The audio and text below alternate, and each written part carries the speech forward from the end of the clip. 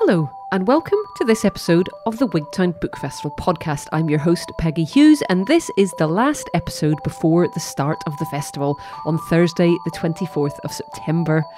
Remember, all of our online events are completely free. Just head over onto our website, wigtownbookfestival.com, to sign up for events and enjoy a lovely little slice of Wigtown from the comfort of your smartphone or computer. And if you are a fan of the podcasts, don't forget to subscribe on your favourite podcasting app. We are quite literally available everywhere. That is Spotify, Apple Podcasts, TuneIn, SoundCloud, Amazon Music, Stitcher, and Google Podcasts, so you have no excuse. Just head over, type in Wigtown Book Festival and click subscribe or follow. We have some special podcasts in store for the festival and we don't want you to miss them. This week has a distinctive Wigtown theme as we feature Astrid Jakel and Ken Ilgunas, a married couple who met at the festival a few years ago.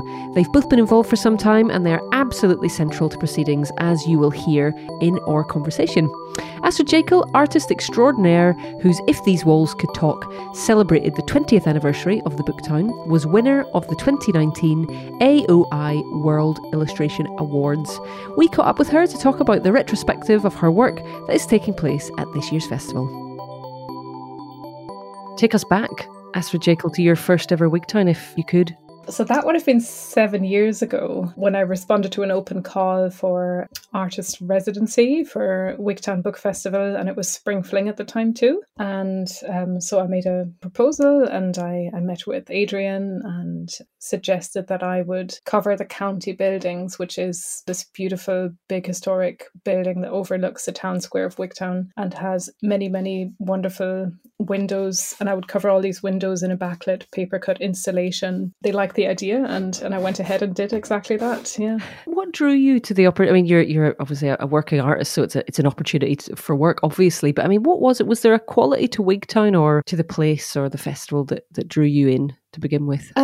I was still rather new to Scotland, so only sort of 2 years before I moved over from Germany. I did not actually know that much about the geography of Scotland. I mean, I knew there was the Highlands and I was in Edinburgh and I kind of knew the kind of obvious bits. But there was that whole Dumfries and Galloway was actually quite a mystery to me. What I would find there, it was exciting. I mean, when you come to a new country, when you move somewhere new, everything is exciting. But I mean, I still think Wigtown is exciting. That never wore off, obviously. But I didn't know much about the festival at all. And it was just an opportunity listed amongst other opportunities. And I just loved the idea that I could interact with the community.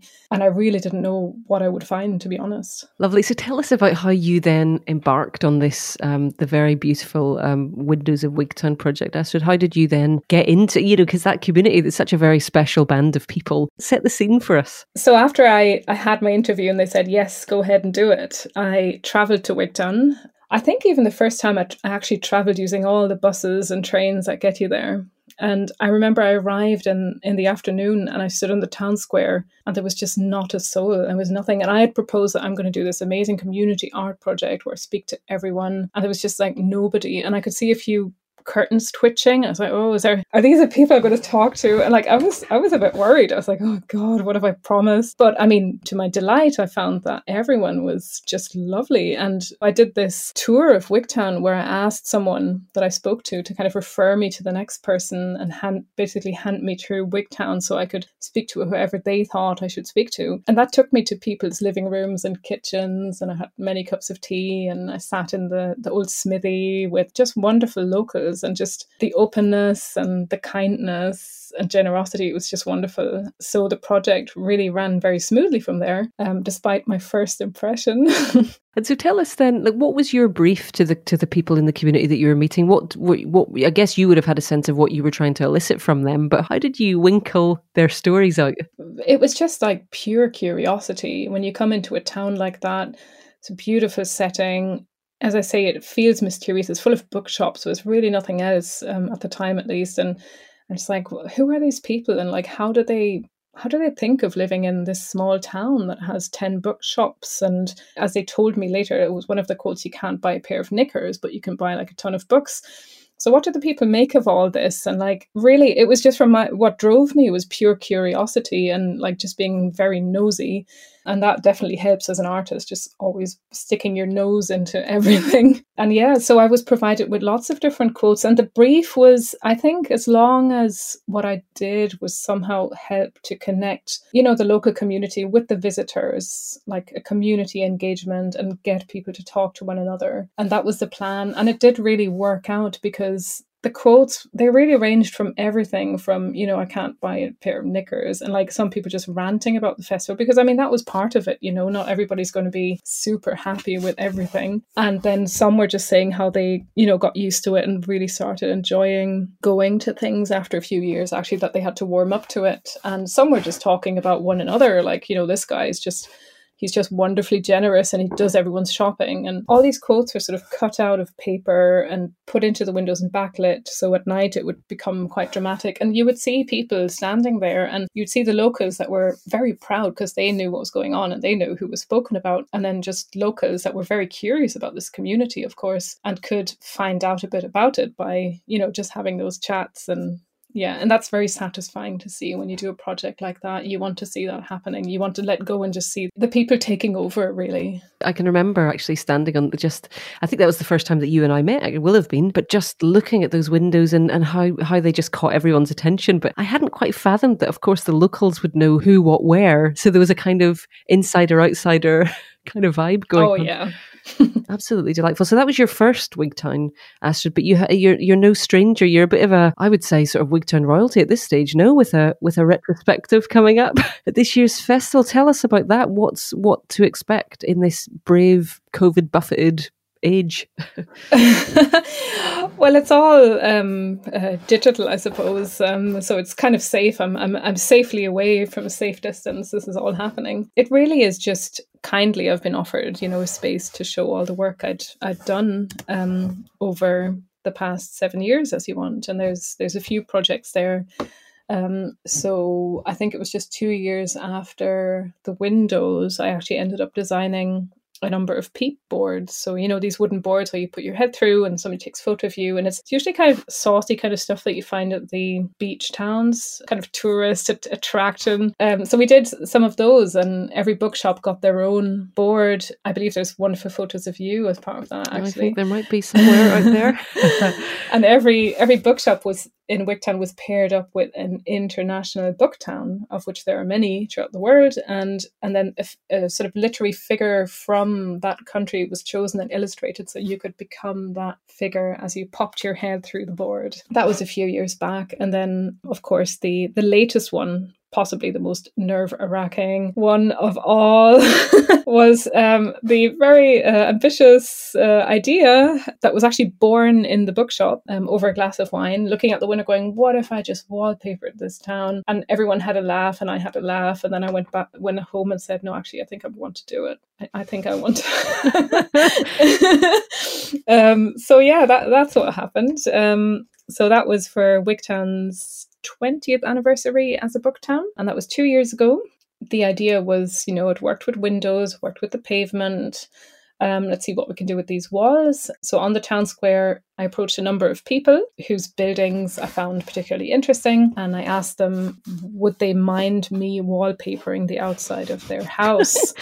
And I just remember thinking as I asked those questions, like, of course they're not going to say yes. I mean, people are protective of their property, and obviously they are. And we're also not exactly in Berlin or somewhere where you see street art. And a lot of these people just actually couldn't picture what I was talking about. But to my surprise, they said yes. And I remember just saying, really, like, really can't actually believe that you just said, but everyone just put a lot of trust in me. And I think that's what I like about Wigtown. People are just willing to have a go at something. And so the next step was that I collected stories about their house and what the house had seen, basically. And then those stories were turned into repeating surface patterns, so like typical wallpapers that you usually find inside of the house, but sort of turned outside so that people could walk through the town square, look at the patterns and think, oh, and then there was a map to take you around and explain what was what. So we had frogs, and we had, there was a house where the basement was very damp and there used to be frogs and mushrooms growing in there and all sorts. So that made a wonderful pattern.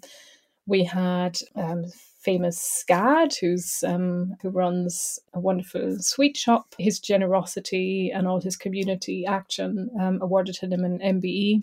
But also the shop used to be a toy shop when his parents had it, and now it's a sweet shop. So that one got a kind of merry-go-round with horses. I wrongly thought that an MBE is a knighthood, not really understanding the system.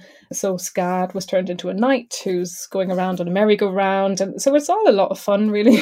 And so that's going to be featured in this exhibition too, a few pictures of that. Oh, it's such a striking project as well. But I would have thought not without its complications in terms of wallpapering old Wigtown buildings. Say more about that, please. It must have just been like the mind boggles a little bit, to be honest. Yeah, so I'd never actually wallpapered anything interior to start with. I've just never done that.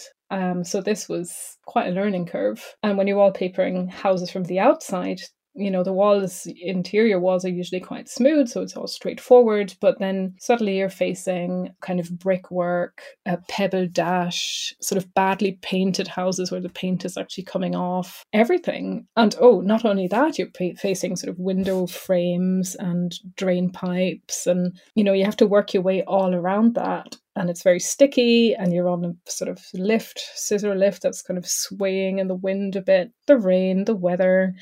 Lots and lots, endless challenges, really. The height, I didn't quite like the height, but I did get used to it. So I had good helpers, luckily. I had one helper that I'd met a year before, who's Ken, who's now my husband.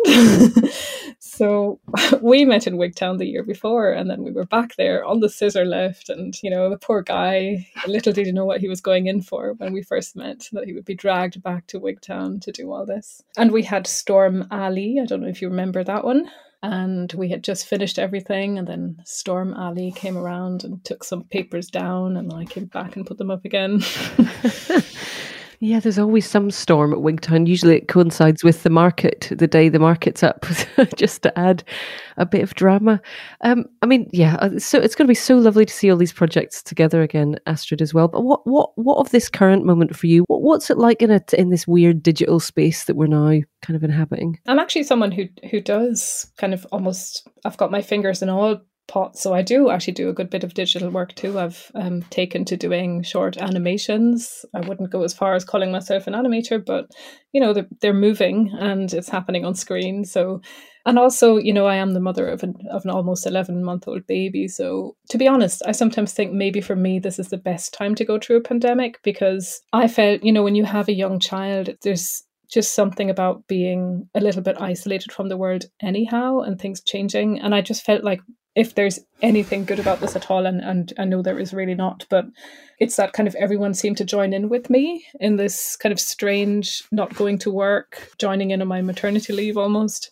I'm back to work now, so everything is changing again, but perhaps it was the time in my life where this would have affected me the least almost. But yeah, I do feel with everyone who's had it much harder. Yeah. Of this period, then, what do you think you might? I don't know whether that's in terms of your practice or more a mindset or a philosophy. What do you think you'll take with you after this very odd months that we've seen, and for you, very new with the baby and everything? What will you bring with you? Well, it's hard to kind of separate the two, because I've had it's really coincided with maternity leave and me just having to live my life very differently than what I usually would have done. And also during those difficult months, we were in the woods for a long time. So it was kind of, we were living this wonderful other life that we knew was limited, that we'd be returning from. It's almost hard for me to say how, what I would have done had I not had the child and not been away, how my life would have been different. Everything has changed so quickly in the last year. And I do think that as a creative, partly self-employed person, I've always had to be quite flexible, and I've always had to sort of adjust to things and work remotely and work on my own and, take work with me elsewhere. So in a way, maybe we're partly set up for this kind of situation. But I have been seeing, just looking around, I've seen a lot of people that are just willing to take new risks, or have really sort of been thinking about whether what they're doing in their daily lives is what they really want to do, or whether they want to change something. And luckily, I'm quite happy with what I'm doing anyway. There's not been much of that going on over here, but yeah, I do understand that is happening. No huge epiphanies. You're not going to chuck it all in, and No, maybe no, not really. Radical. So, yeah. How was America for you? I'm inferring that was probably quite eye-opening. It was very, very interesting. It was an America that I knew existed, but hadn't been in touch with. We ended up in the sort of deep South, living a lifestyle that I didn't know before. It was very wild in the woods. There were so many animals. I drew a lot of them from memory after I'd seen them. We were also living in a community that just kind of introduced me to things that I never would have been in touch with otherwise. So I was taught to shoot weapons, and one of them is sort of semi-automatic. This is not my way of life, and I don't agree with the use of weapons at all. But it was just like an interesting thing to do, to just get an insight into the cultures that exist down there. So it was, there was a lot of kindness and generosity around us, but there was also just a way of life that just I didn't have anything to do with so far. So it just added to the kind of exoticness of this trip, and along with sort of all that's happening politically as well, it was quite an intensive trip, if you want, with a lot of interesting insights. Thank you so much to Astrid. You can find out all about that wonderful retrospective on our website, wigtownbookfestival.com. Astrid mentioned being in the States for lockdown with her husband Ken Ilgunas. Ken first came to Wigtown to present his fabulous coming-of-age book, Walden on Wheels, and he's returned many times since to discuss his passion for land rights and the freedom to roam. Normally, just around about this time of year, we would of course be decamping from our respective places to be in actual Wigtown. I really wish I could be in Wigtown. It's just kind of a special place in Scotland. I mean, that's the first time I ever came to the UK, was to do my first reading at the Wigtown Book Festival, and that gave me a reason to visit my family, all my cousins and uncles. They live in Motherwell, and the second time I did a reading was in 2017, and then I met my now wife there. So Wigtown's special to me. That's special. That's a lot of things happen. Can I ask, how do you know how Wigtown got wind of you in your first book, Walden on Wheels? How did that invitation reach you? It was barely them getting wind of me. Robert Twigger, who I'm sure many listeners know, is a regular at the festival. We kind of traded emails and books back and forth, and he just suggested, you should try to come on over. So I came back. I came over in 2013, and I loved it. And then in 2017, when I had my second book come out, then I invited myself over, and it's been that way ever since. But at least through the powers of technology, we can be connected here. And I'm aware, of course, that an invitation reached you, I guess, around May time to write indeed a piece for the Wigtown Book Festival website, a letter from the Heartland. Ken, could you tell us a little bit about that piece and about the circumstances you found yourselves in? So as you might tell from my accent, I'm American, but I'm actually living in Scotland these days. I live in Dunbar in East Lothian. But I got stuck in America during lockdown. I was doing a couple visits to colleges and high schools, just talking about my books. And that's just when everything went down and airports were closing. So we were stuck in North Carolina, just right in the middle of all this. And it just so happened that I had one of my best friends living in the foothills of the Appalachian Mountains in North Carolina. And I'd lived there in the past. And I knew that he was what some might call a doomer, or a prepper, someone who kind of prepares for end days. And I thought, I actually know the best spot possible to sit this thing out. So tell us a bit. So David is the friend you mentioned, and he's got a starring role in your piece. Can you tell us a little bit more about David and his sort of lifestyle, this doomer position? He's just a super smart guy. He's kind of an amateur scholar. He knows a little bit about everything.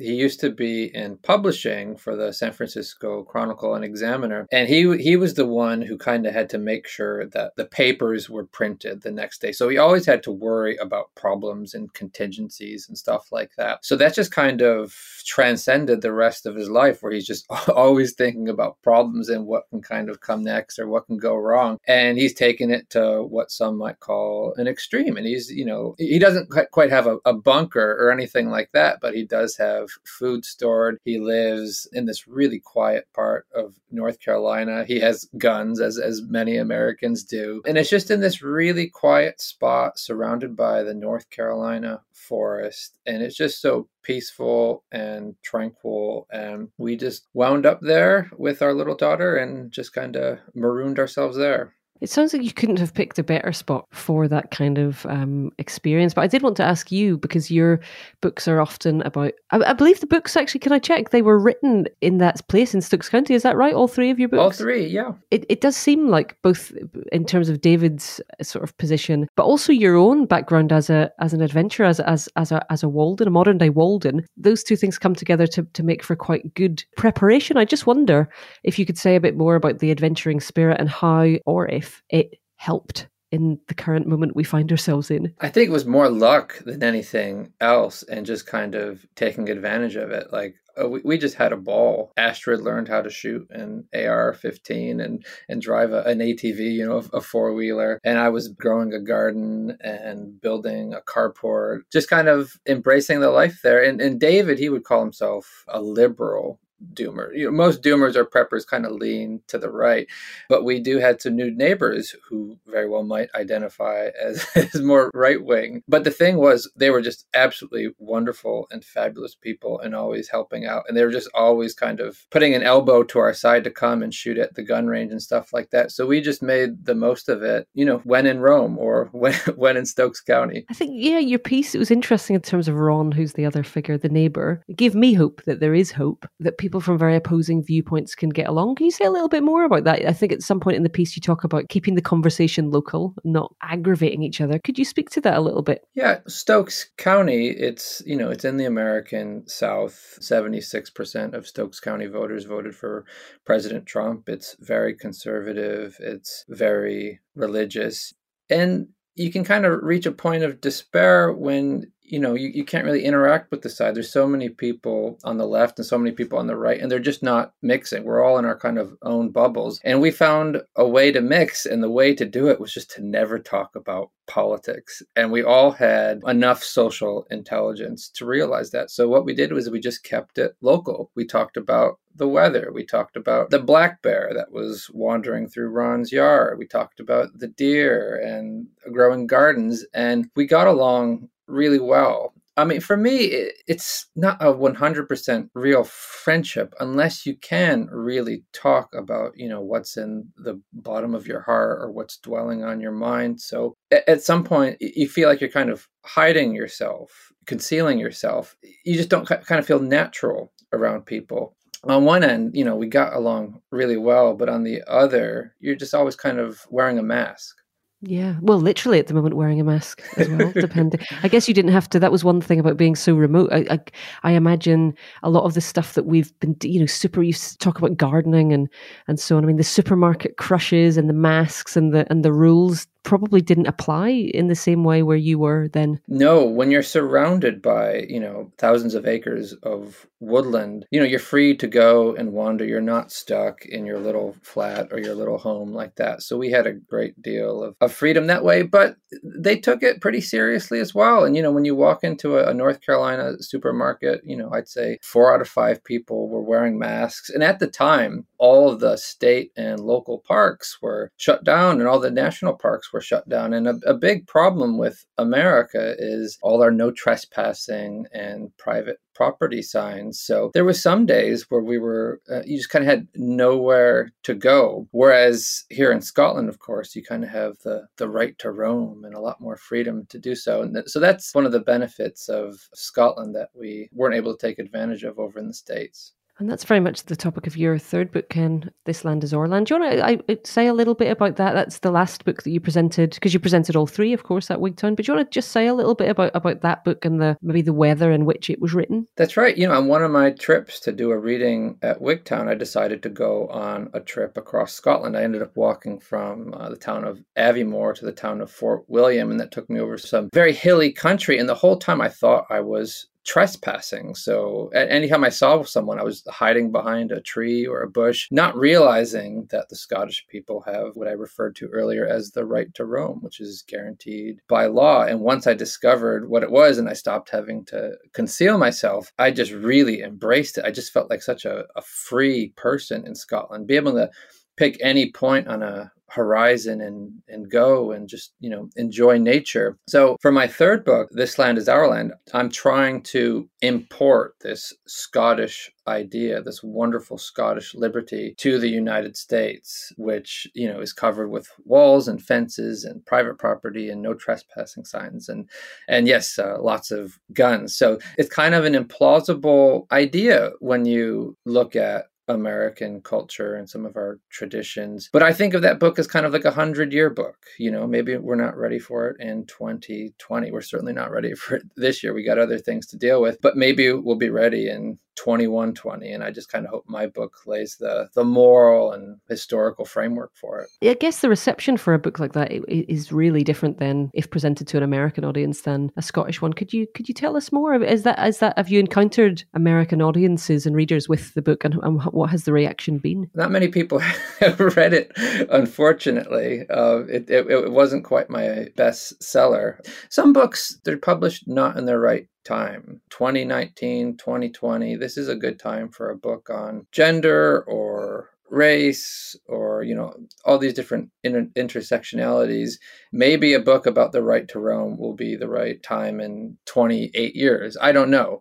So it just didn't land at the right time. But having conversations with people about it, I've never met any serious argument that defeats my argument. When you look at the Scottish law and how it's the right to roam responsibly, it doesn't allow for litter, it doesn't allow for going into people's backyards or swimming pools or anything like that. It's hard for an American to argue against it. I mean, I think you're absolutely right about books sometimes having a longer game in play. And I think that something like Walden on Wheels, in which you explore hitchhiking and freedom and nature and the outdoors and so on, they have such a currency in the present moment. Can you say a little bit about Walden on Wheels, Ken? Because it's such a fascinating story of, your journey really as a student and a graduate student. I've been told that you can only write one coming of age book in your life, and that's my coming of age book. It was my first book. It published in 2013. I published this hit article for Salon.com. It was called "I Live in a Van Down by Duke University," and it just took off. And this literary agent contacted me, and he says, "Do you want to turn this into a book?" And I thought, sure, but like living in a van is actually not that adventurous. You wake up, you go to the gym, you go to the library, you come home, you sleep. That's it. You can't write a whole book about that. So I thought about expanding that idea and taking it back into my life and describing why I would end up secretly living in my vehicle for 2 years on a college campus. And I realized this story just needed to be told. So I graduated with a bunch of student debt, as almost all American college students do. I couldn't get a job in the field I wanted, which was journalism. So I took off to Alaska and I worked odd jobs up in the Arctic, and I hitchhiked around and I learned the value of $1. And I met a whole bunch of interesting people up in Alaska living in their vehicles, living subsistence lifestyles. So it was kind of a coming of age journey. And it would culminate with me paying off my student debt and then deciding to live in my van while in grad school to never go back into debt again. And back in the early 2010s, this was the ideal time for a story like that, when you had the Great Recession, you had a bunch of student debtors, you had a whole bunch of people who couldn't afford their mortgages, you had a whole bunch of people living outside of their means.